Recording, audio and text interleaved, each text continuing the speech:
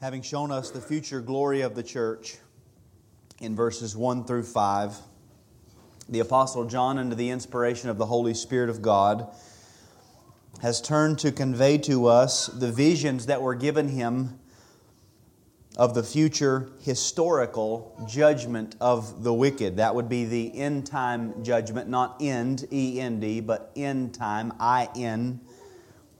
The end-time judgment, which will be the immediate precursor to the eternal punishment of the wicked. And just as a reminder, in verses 6 and 7, we heard the first angel announcing the judgment through legal adjuration, solemnly commanding the people of the earth, the wicked, to give glory to God.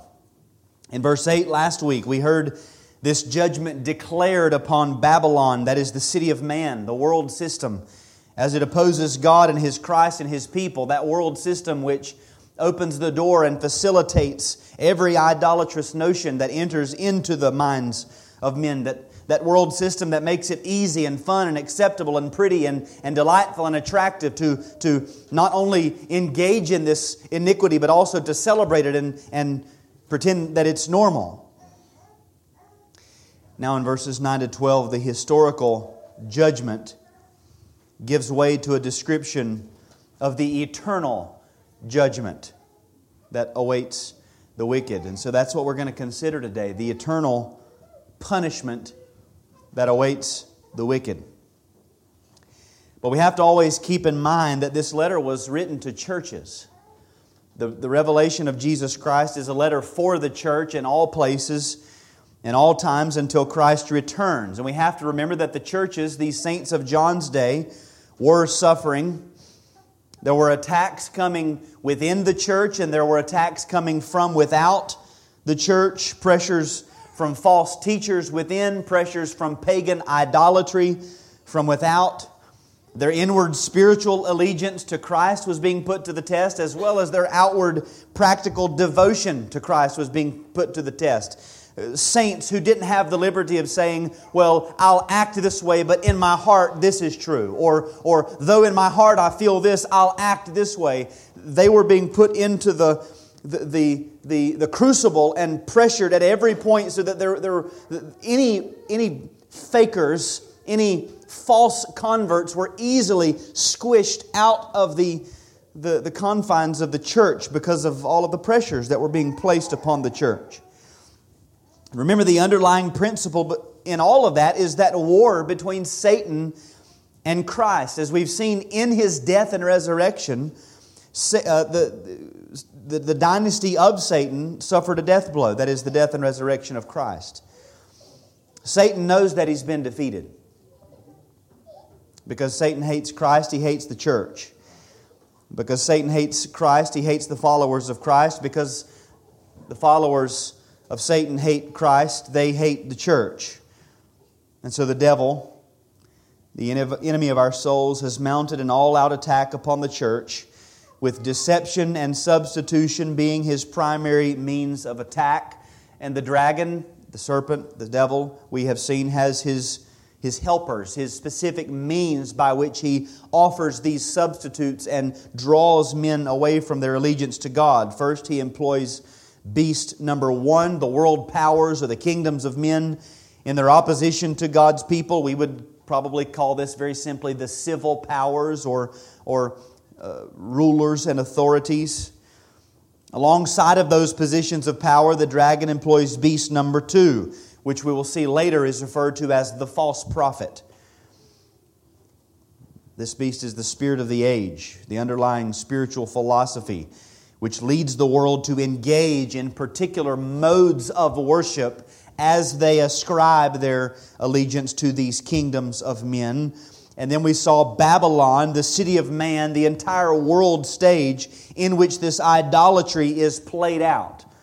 Babylon is the world that we live in, that facilitates this worship in which men and women manifest their allegiance to the kingdoms of men, and in so doing they bring themselves further and further under the dominion of the dragon. Satan does not come on the scene and say, hello, my name is Satan and I'm running for president, I'm running for prime minister, I'm running for king.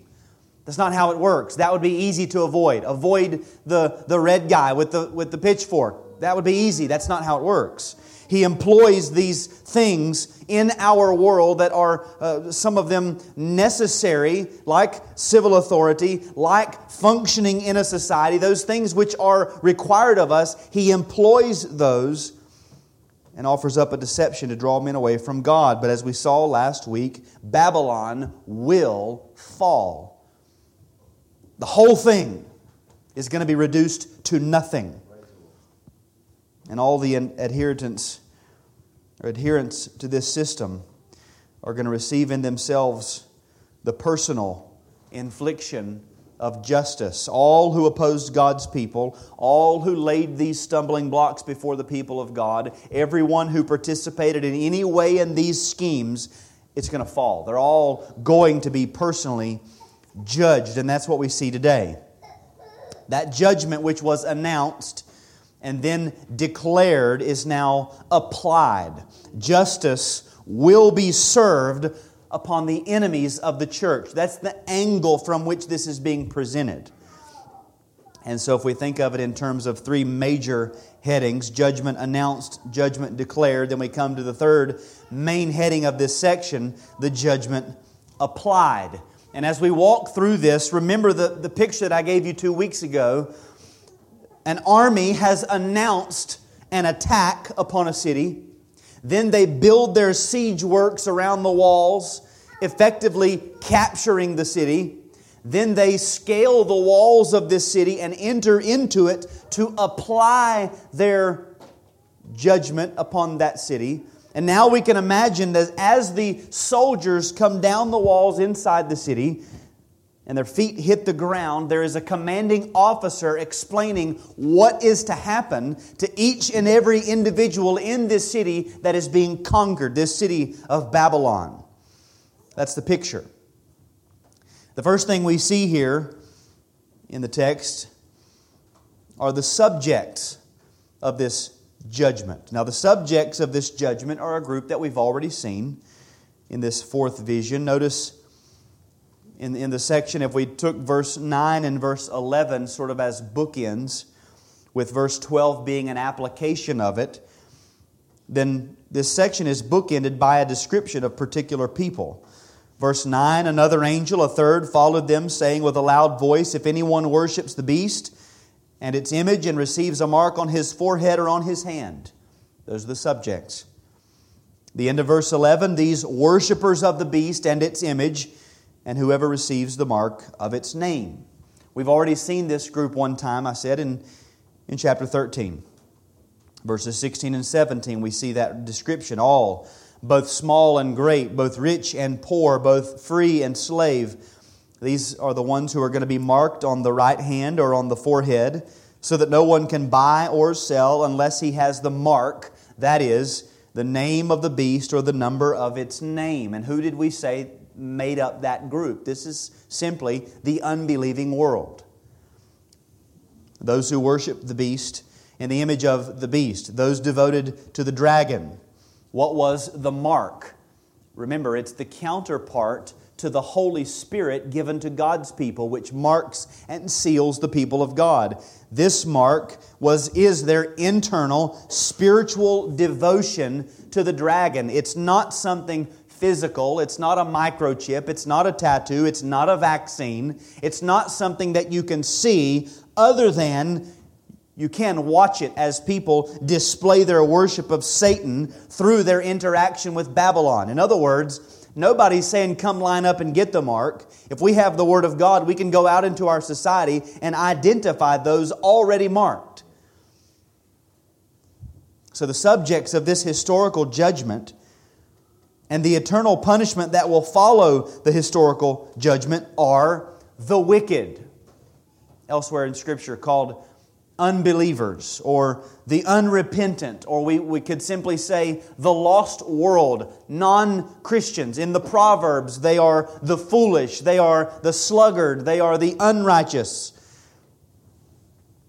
This would apply to the openly hardened scoffer of Christ as well as the kind and tolerant pagan.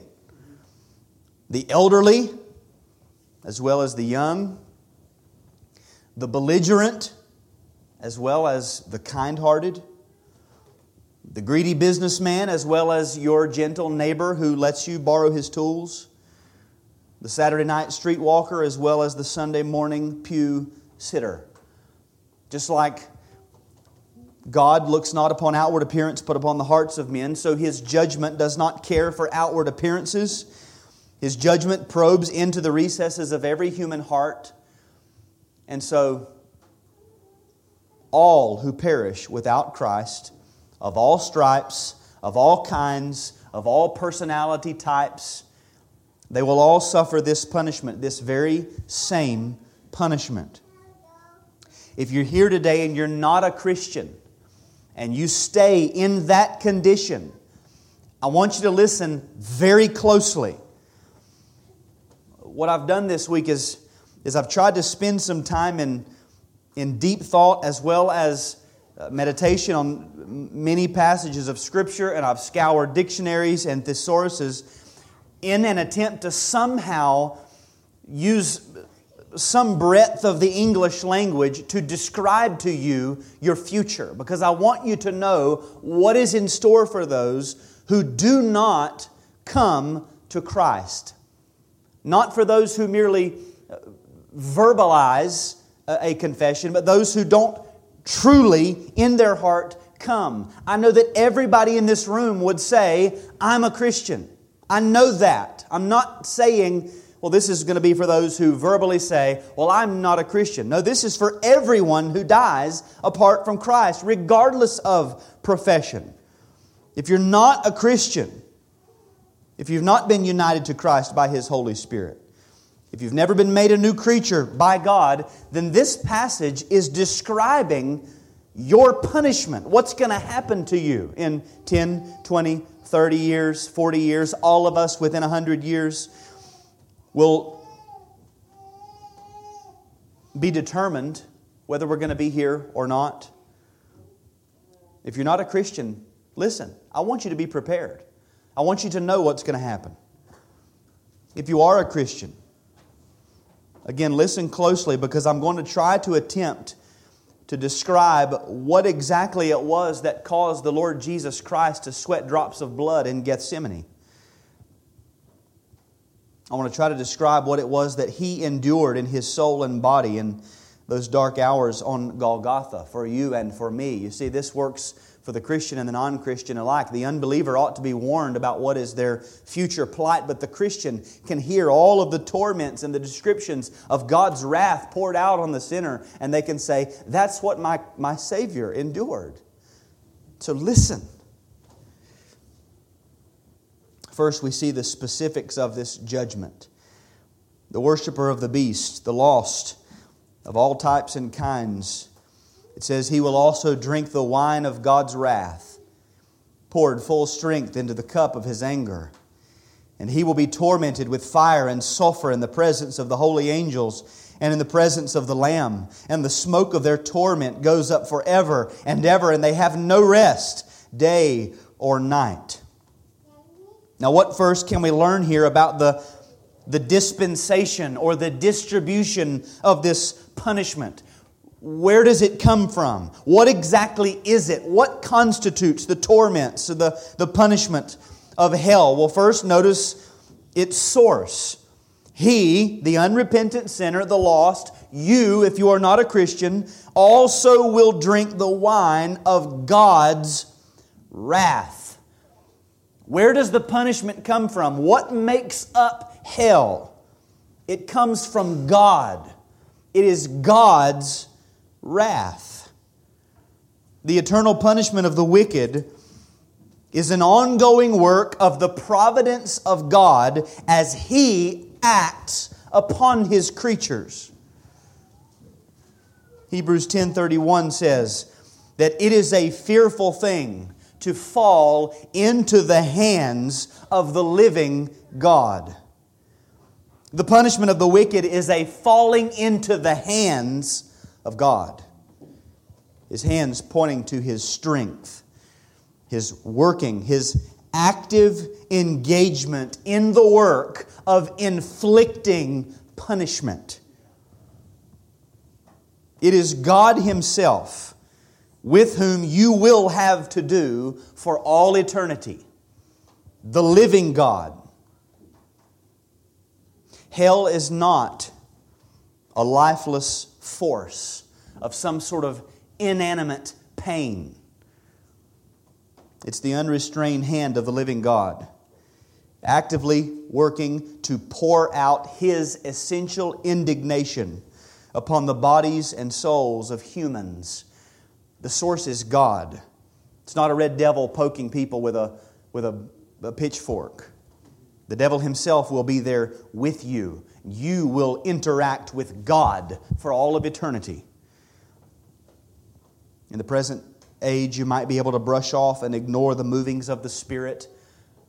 Pretend that God is not revealing Himself. Pretend that God is not pleading with you. Pretend that God is not really revealing things to you. Brush things out of your mind. But in eternity, there will be no question and no hiding. You will know I'm being dealt with by God forever. God is the source.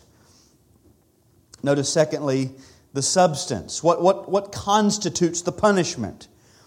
Well, it says the wicked, the lost, will drink the wine of God's wrath. God's wrath. The word wrath means a violent eruption of emotion, specifically here of anger. Now, of course, we could argue and say, well, we know that in God there are no emotions like man. This is even worse. This is of the very essence of God's nature, His wrath. The violent eruption of God Himself. While the language of fire is used many times in Scripture, as we'll see, the horror of hell is not fire. You will wish that it were simply the fire that we have come to be acquainted with in this life. While you're there, you will wish, just give me some fire. I thought this was just going to be fire. It's worse than fire. Fire is a created element. Fire has limitations. But the torments of hell are of wrath, and namely the wrath that comes from out of God. Wrath is the violent eruption of God's justice emptied out upon the wicked. The wrath of God is God Himself dipping His hands in the blood and dirtying His hands with the judgment of the wicked as His perfect righteousness comes into conflict with sin. And there's no barrier, there's no mediation left. The torment of hell is the outpouring of God Himself upon the wicked. As if you had held your face over an erupting volcano of divine fury for all of eternity. The volcanoes, they erupt and they putter out. Hell doesn't putter out. To what degree should you expect this wrath to be poured out? The text says you will drink of the wine of God's wrath, poured full strength into the cup of His anger. Full strength. Undiluted. Unmixed. Wrath with no mixture of any other trait of God except perhaps His eternality, His infinitude, His power. It's wrath, but it's not going to be mixed with patience. It's wrath, but it will not be mixed with mercy. Wrath, but it will not be mixed with love. It's pure, unadulterated, uncut wrath. Now we know from Scripture that men have experienced the wrath of God before. We read the story of the flood where God killed every living creature on the planet except for Noah and those in the ark with him. In the story of Korah's rebellion, the earth opens up and swallows a host of people. In Numbers 16, a plague broke out and killed 47,000 people. In 2 Samuel 24, God killed 70,000 people. We know that men have experienced and watched some display of the wrath of God. We think of Sodom and Gomorrah and fire and brimstone raining out of heaven. People have seen it, experienced it. Some experience God's wrath right now, Romans 1 tells us, that the wrath of God is revealed from heaven right now upon the ungodliness of men in the fact that He simply hands them over. He gives them over to a debased mind. He lets them have their lusts. He lets them run after and pursue the things that they want. But what we're reading about here is different than all of that. It's different than the flood. It's different than the earth opening up and swallowing people. It's different than Sodom and Gomorrah, because those were the very fringes of God's wrath, the outskirts of His ways. As Job tells us, in all that we've ever seen, all we've ever been able to perceive or see is the edge of God's power. That's all we've seen. As if He brushed by and we saw the shadow of God's power as He was already gone. That's all we've seen. But Romans 9:22 says, what if God, desiring to show His wrath and make known His power, has endured with much patience vessels of wrath prepared for destruction? In other words, in hell, God's wrath is going to be poured out unmixed and undiluted for the very purpose of allowing God the opportunity to show the full force of it. And nothing's going to be held back. Hell is the eternal stage where God will finally be able to make a full display of His wrath. In hell, God will make His power, the full strength of His power known. We see smidgens of His power when it rains 10 inches in a day and people's homes are washed away and the roads that we've been driving on for decades are washed away within a matter of hours. We see a piece of His power, but in hell, all of His power is going to be shown. Now we know, of course, that God is omnipotent. God has all power. He is pure, active power. And in hell, God's omnipotence is going to be shown specifically in the manner in which He pours His wrath down the throats of the wicked. Not an edge anymore, but for all eternity, all power will be displayed.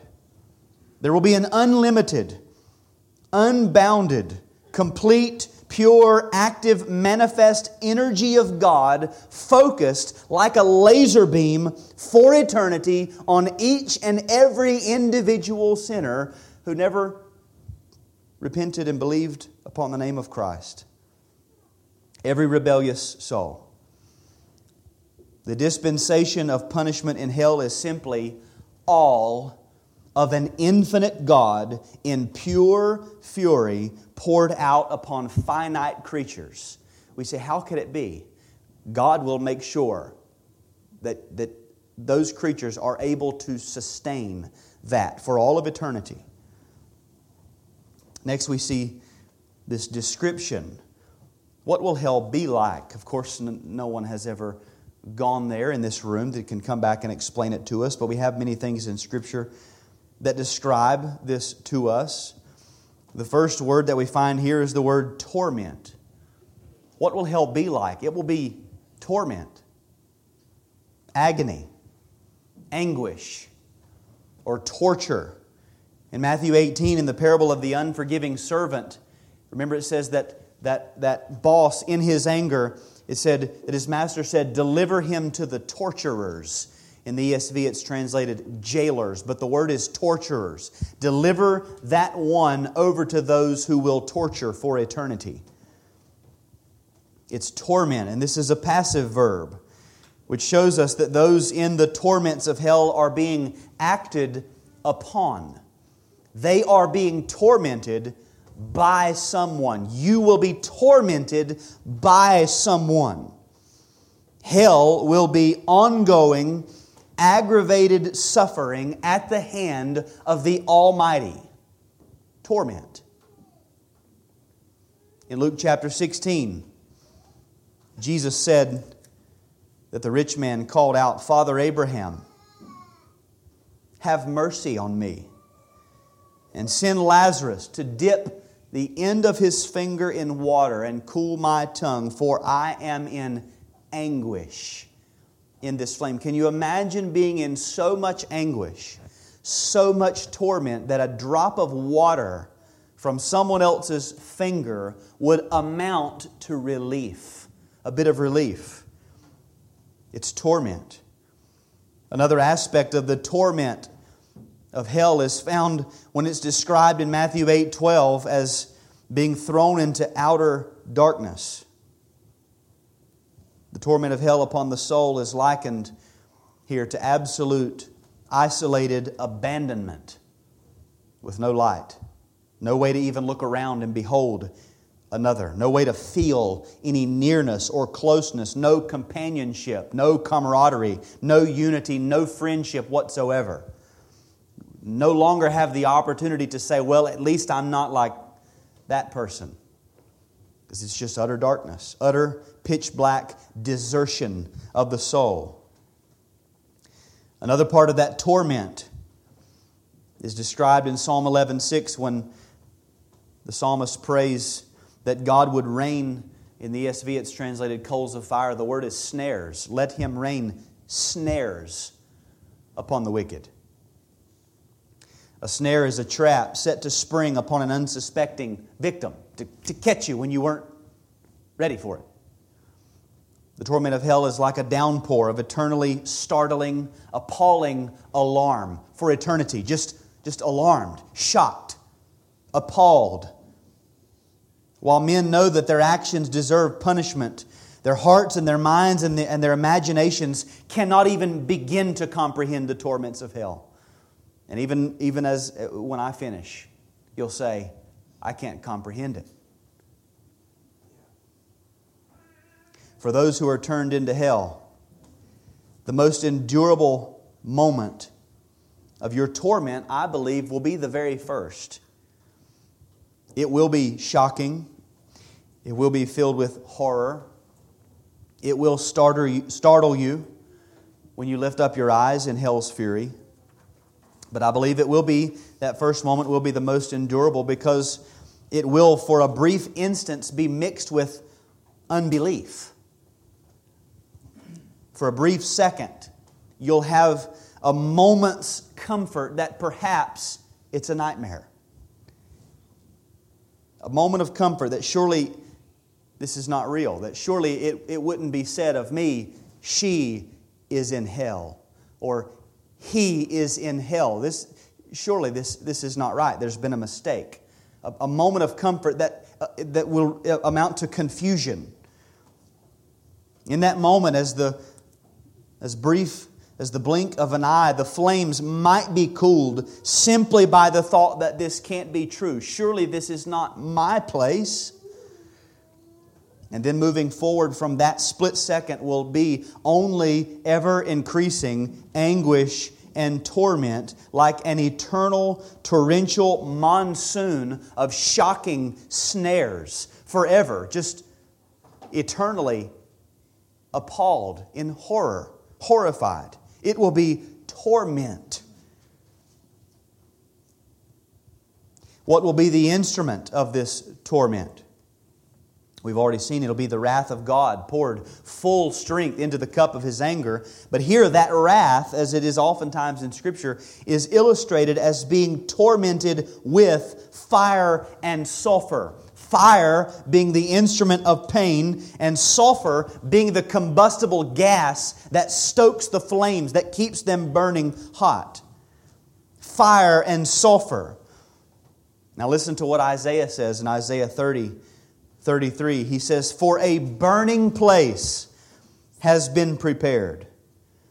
Indeed, for the king it is made ready, its pyre made deep and wide, with fire and wood in abundance. The breath of the Lord, like a stream of sulfur, kindles it."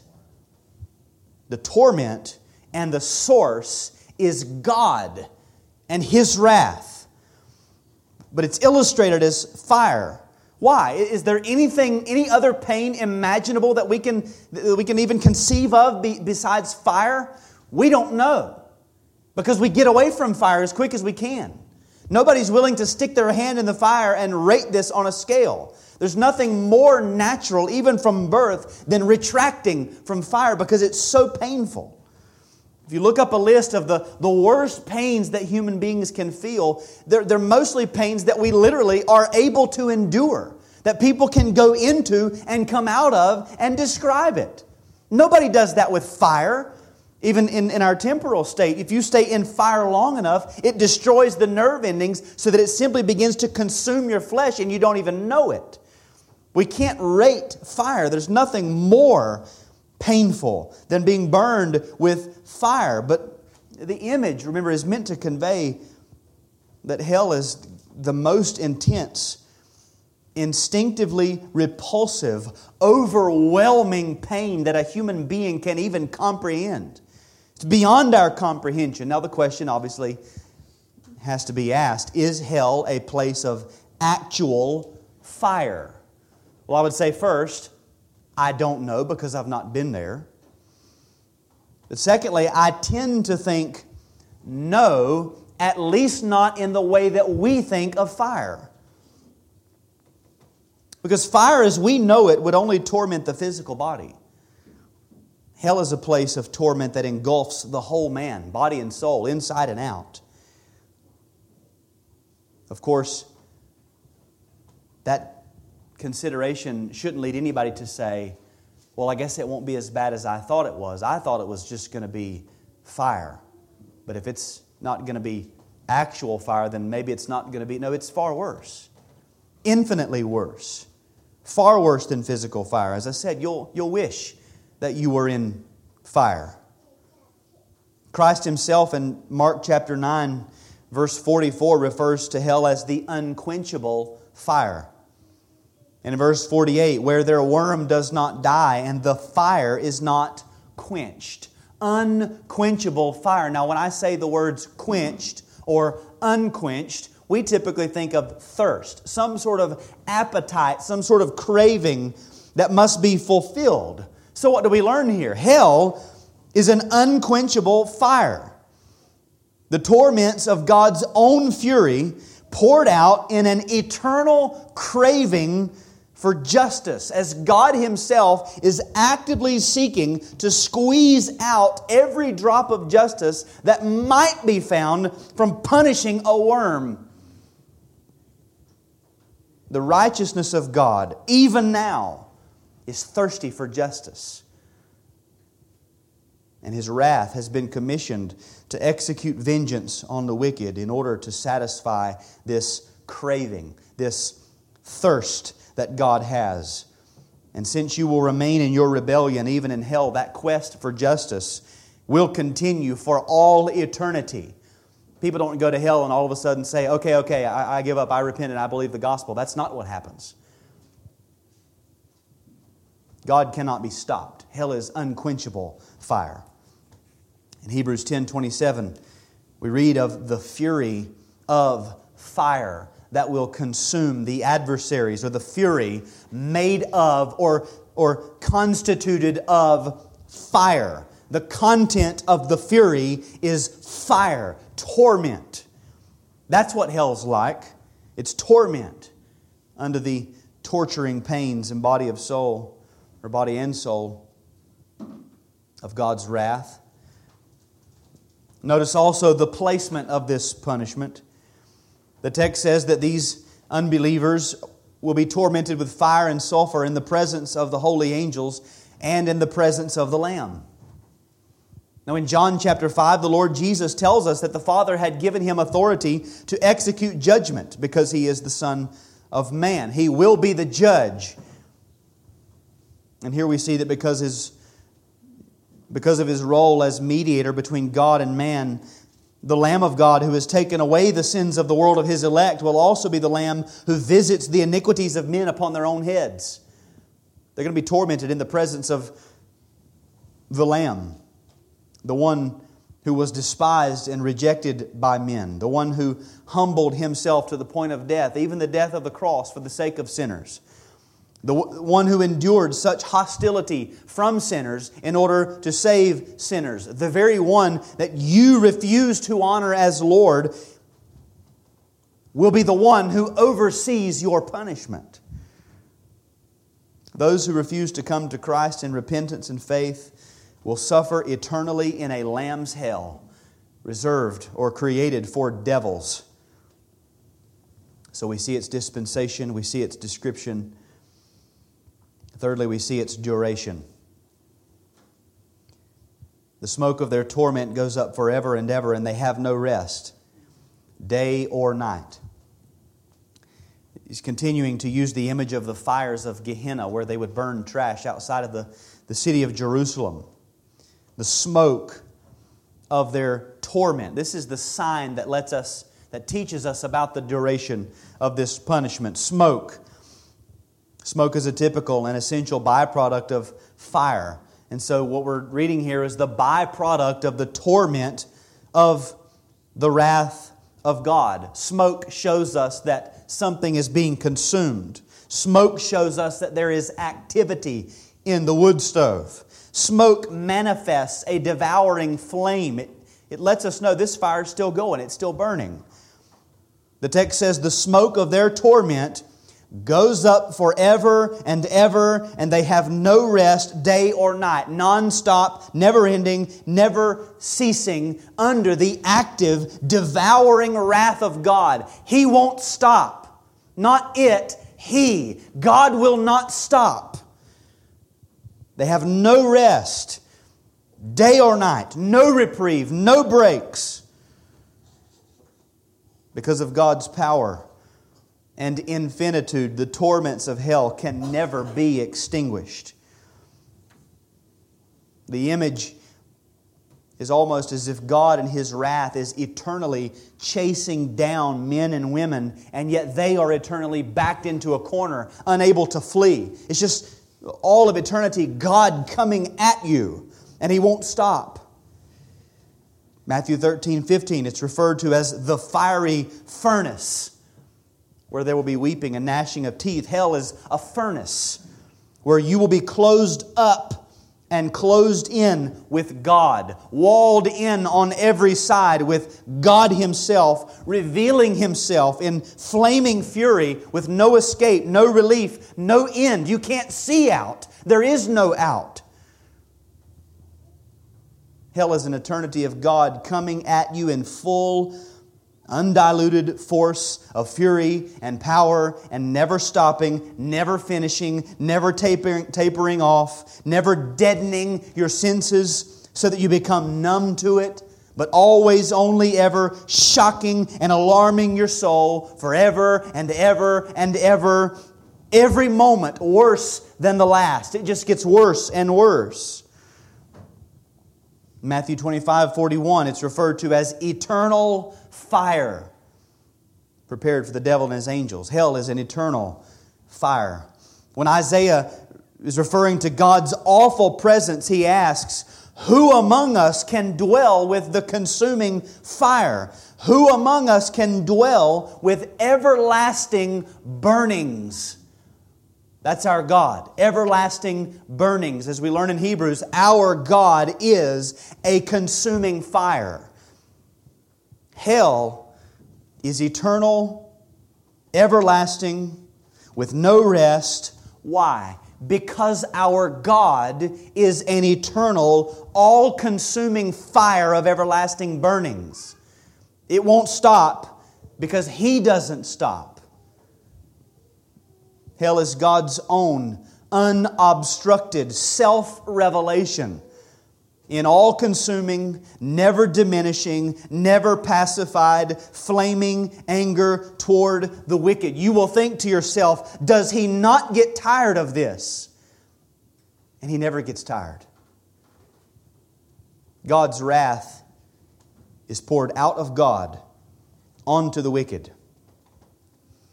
And the wicked, when we speak of the idea of the torment and the smoke and the consumption going up forever, the wicked are not fuel for the fire of God's wrath. The wicked are not the fuel that keeps it stoked. It's God's own righteousness, which demands active justice for the wrongdoer. That is the fuel. God doesn't run out. God's not depleted. Hell is the everlasting indignation of the everlasting God, consuming His adversaries forever and ever. Many texts, as you know, refer to hell as simply the pit. Back in Isaiah 38, it's referred to as the pit. The pit of destruction or corruption, or the NAS translates it, the pit of nothingness. The image is painted of hell as a dark cavern or a well that just eternally drops into despair.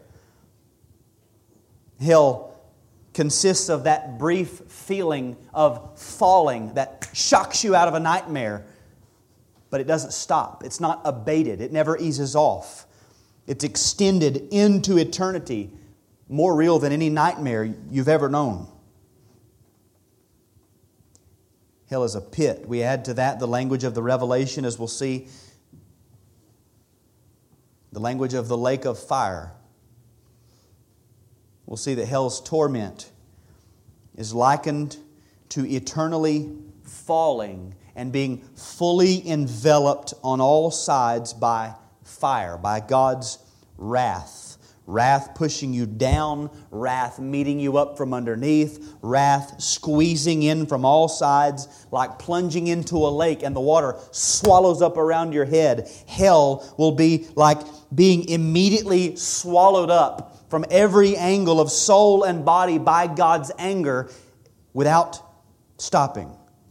Now when you come up out of the water of a lake, you're met with that distinctly different sensation when the air hits your skin, distinguishing the temperature of the water from the temperature of the air. That sort of gives you a little break from the sensation of the water. If the air is really cold, it makes you want to get back down in the water. Hell is the very opposite. There's no rest, day or night. There's never any reprieve. It's an eternal lake of fire, an eternal pit of destruction with no postponing. You can't say, can we put this off a little bit? There will be no relief for any portion of your body or your soul. Never the coolness of a breeze. Never the drop of water. Never so much as a suggestion to your mind or body in any of your senses that could even be mistaken as a reduction in the pain, because God Himself will ensure and will be actively engaged in dumping His anger out forever and ever to make sure you never get the sense that there might have been a break, because He said there will be no rest. And He will follow His word. He will fulfill His promises and His threats. If there were ever a rest, you could look up and say, you're a liar. But there will be no rest. In Philippians chapter 3, Paul says that for the wicked, their end is destruction. To be destructed is to be totally unconstructed. To construct is to put together. To destruct is to tear down. Destruction. Their end is destruction, ruin, desolation. As if being eternally reduced to nothing and yet continuing to be by God, the destroyer. Hell in this light is described as if you were repeatedly, eternally, consciously pulverized and then reconstituted in order to always be being ravaged in body and soul by a power no less than God Himself. As we read in the Psalms of our Lord on the cross, wave upon wave upon wave upon wave, and it just wouldn't stop. It just won't stop for all of eternity. There is no annihilation. There is no end. There is no stop. There is no time to be served. There's no scratching the sides of the dungeon to mark the days that you've been there, because it's eternity. Hell is apart from time. Hell is a state of existence under the wrath of God that never changes.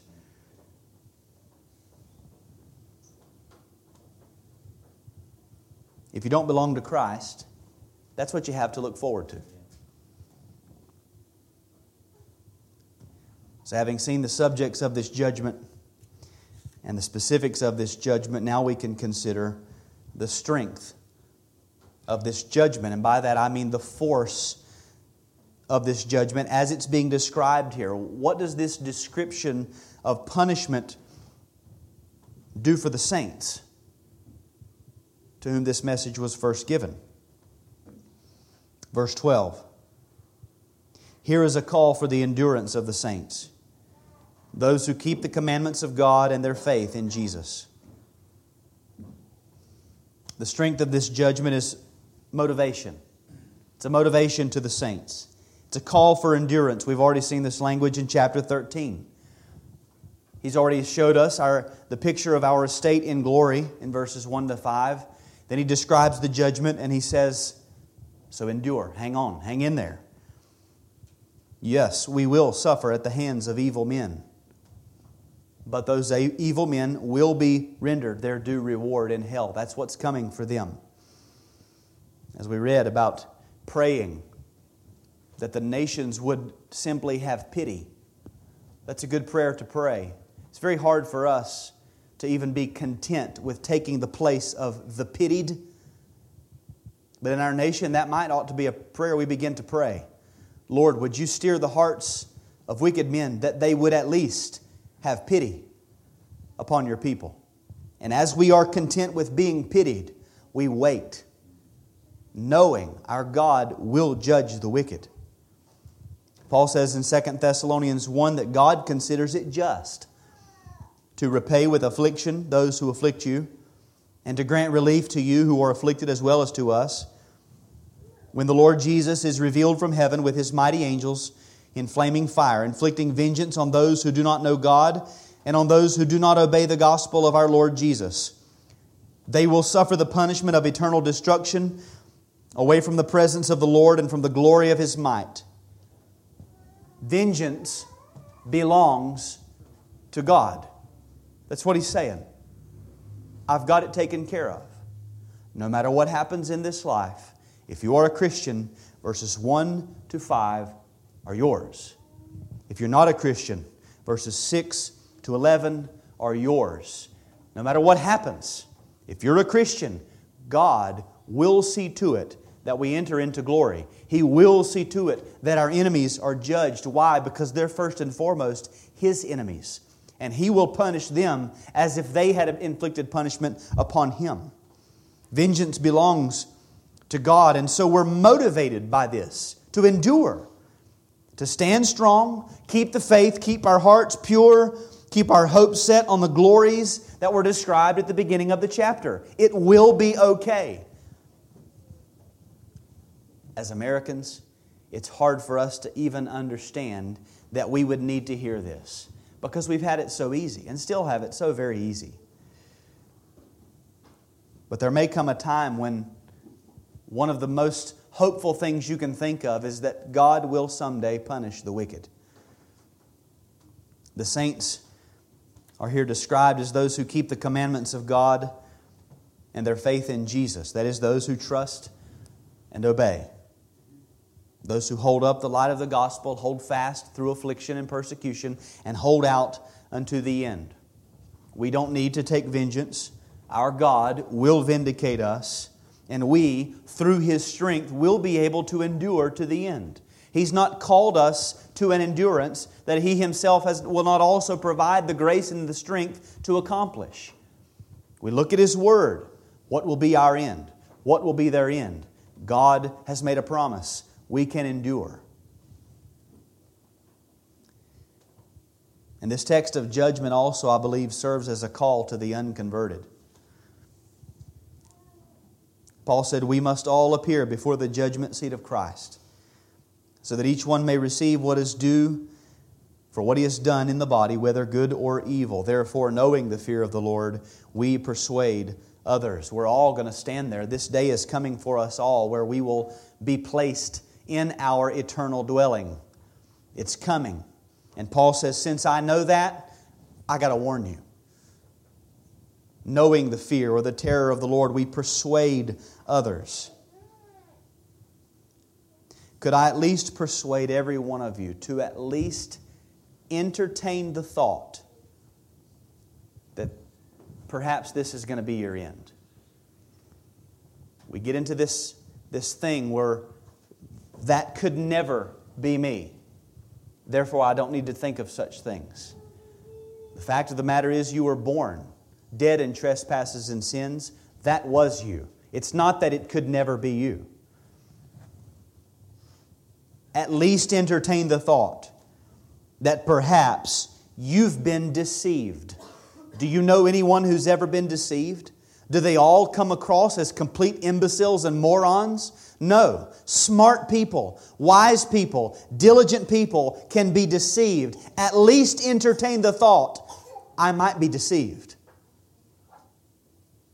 Entertain the thought that perhaps you are the one that Jesus was talking about in Matthew 7, who will come to Him on that day and say, Lord, Lord, did I not prophesy? Did I not do many mighty works? Did I not cast out demons? Did I not go to church? Did I not do the public reading? Did I not do the call to worship? Did I not sing? Did I not make the food? Did I not catechize my children? And He's going to say, I don't know you. You did all of the right things, sure. That's not salvation. I don't know you. At least entertain the thought that it could be true. We deceive ourselves when we pretend like we were not who we were and that we can't be deceived. Entertain the thought long enough to examine yourself to see whether you are truly of the faith. And as you entertain that thought, here's how you discern. Am I truly of the faith? Well, of course I am. Then do you go to Matthew 7? I do this, and I do that, and I do this, and I do that. Of course it can't be me. I do. Now, does true conversion produce works of righteousness? Absolutely. Is that the foundation of our salvation? No. Examine yourself to see whether you are truly of the faith. You say, perhaps to yourself, if I'm honest, that could most certainly be me. Most certainly. Who am I above anybody else? My only hope is another. Not me, but Christ who endured that for me. That's my only hope. Are you ready and willing to venture into eternity in your present condition? If you're not, let me remind you that everything the Bible says about hell, all of its horrors and torments and pain and anguish, all of the wrath of God, the man Christ Jesus has already endured it in His body on the cross of Calvary. If you will come to Him in self-denying resolve to rest in His work, He will save you from the wrath to come because He's already borne it in His body. If you are convinced of your standing before God in Christ, then look at Him again, read the text again, and thank Him for taking that upon Himself in your place. As we come to the Lord's table, as always, we fix our attention upon Christ and the crucifixion, and it's always good to ask, what happened on the cross? What happened on the cross? I would suggest to you that on the cross, Christ Jesus drank the wine of God's wrath, poured full strength into the cup of His anger, that He was tormented with the fire and the sulfur of God's anger, as the holy angels, legions of angels who could have come to His rescue watched, and what I suspect was confused horror. But at the completion of the act of Christ's crucifixion, the smoke of our torment was exhausted, snuffed out, so that we might have rest someday in a place where there is no day or night. We who are the worshipers of God and of Christ, who is the image of the invisible God, and who have received the mark of the Holy Spirit of God. Christ endured this for us so that we do not have to endure it. And as it was said, it would be at this point, if you're a Christian, it would be unjust. It would be wrong of God to cast us into hell because of what Christ has done. So consider Christ on the cross enduring God's wrath for sins that were yours, and then we'll come to the table.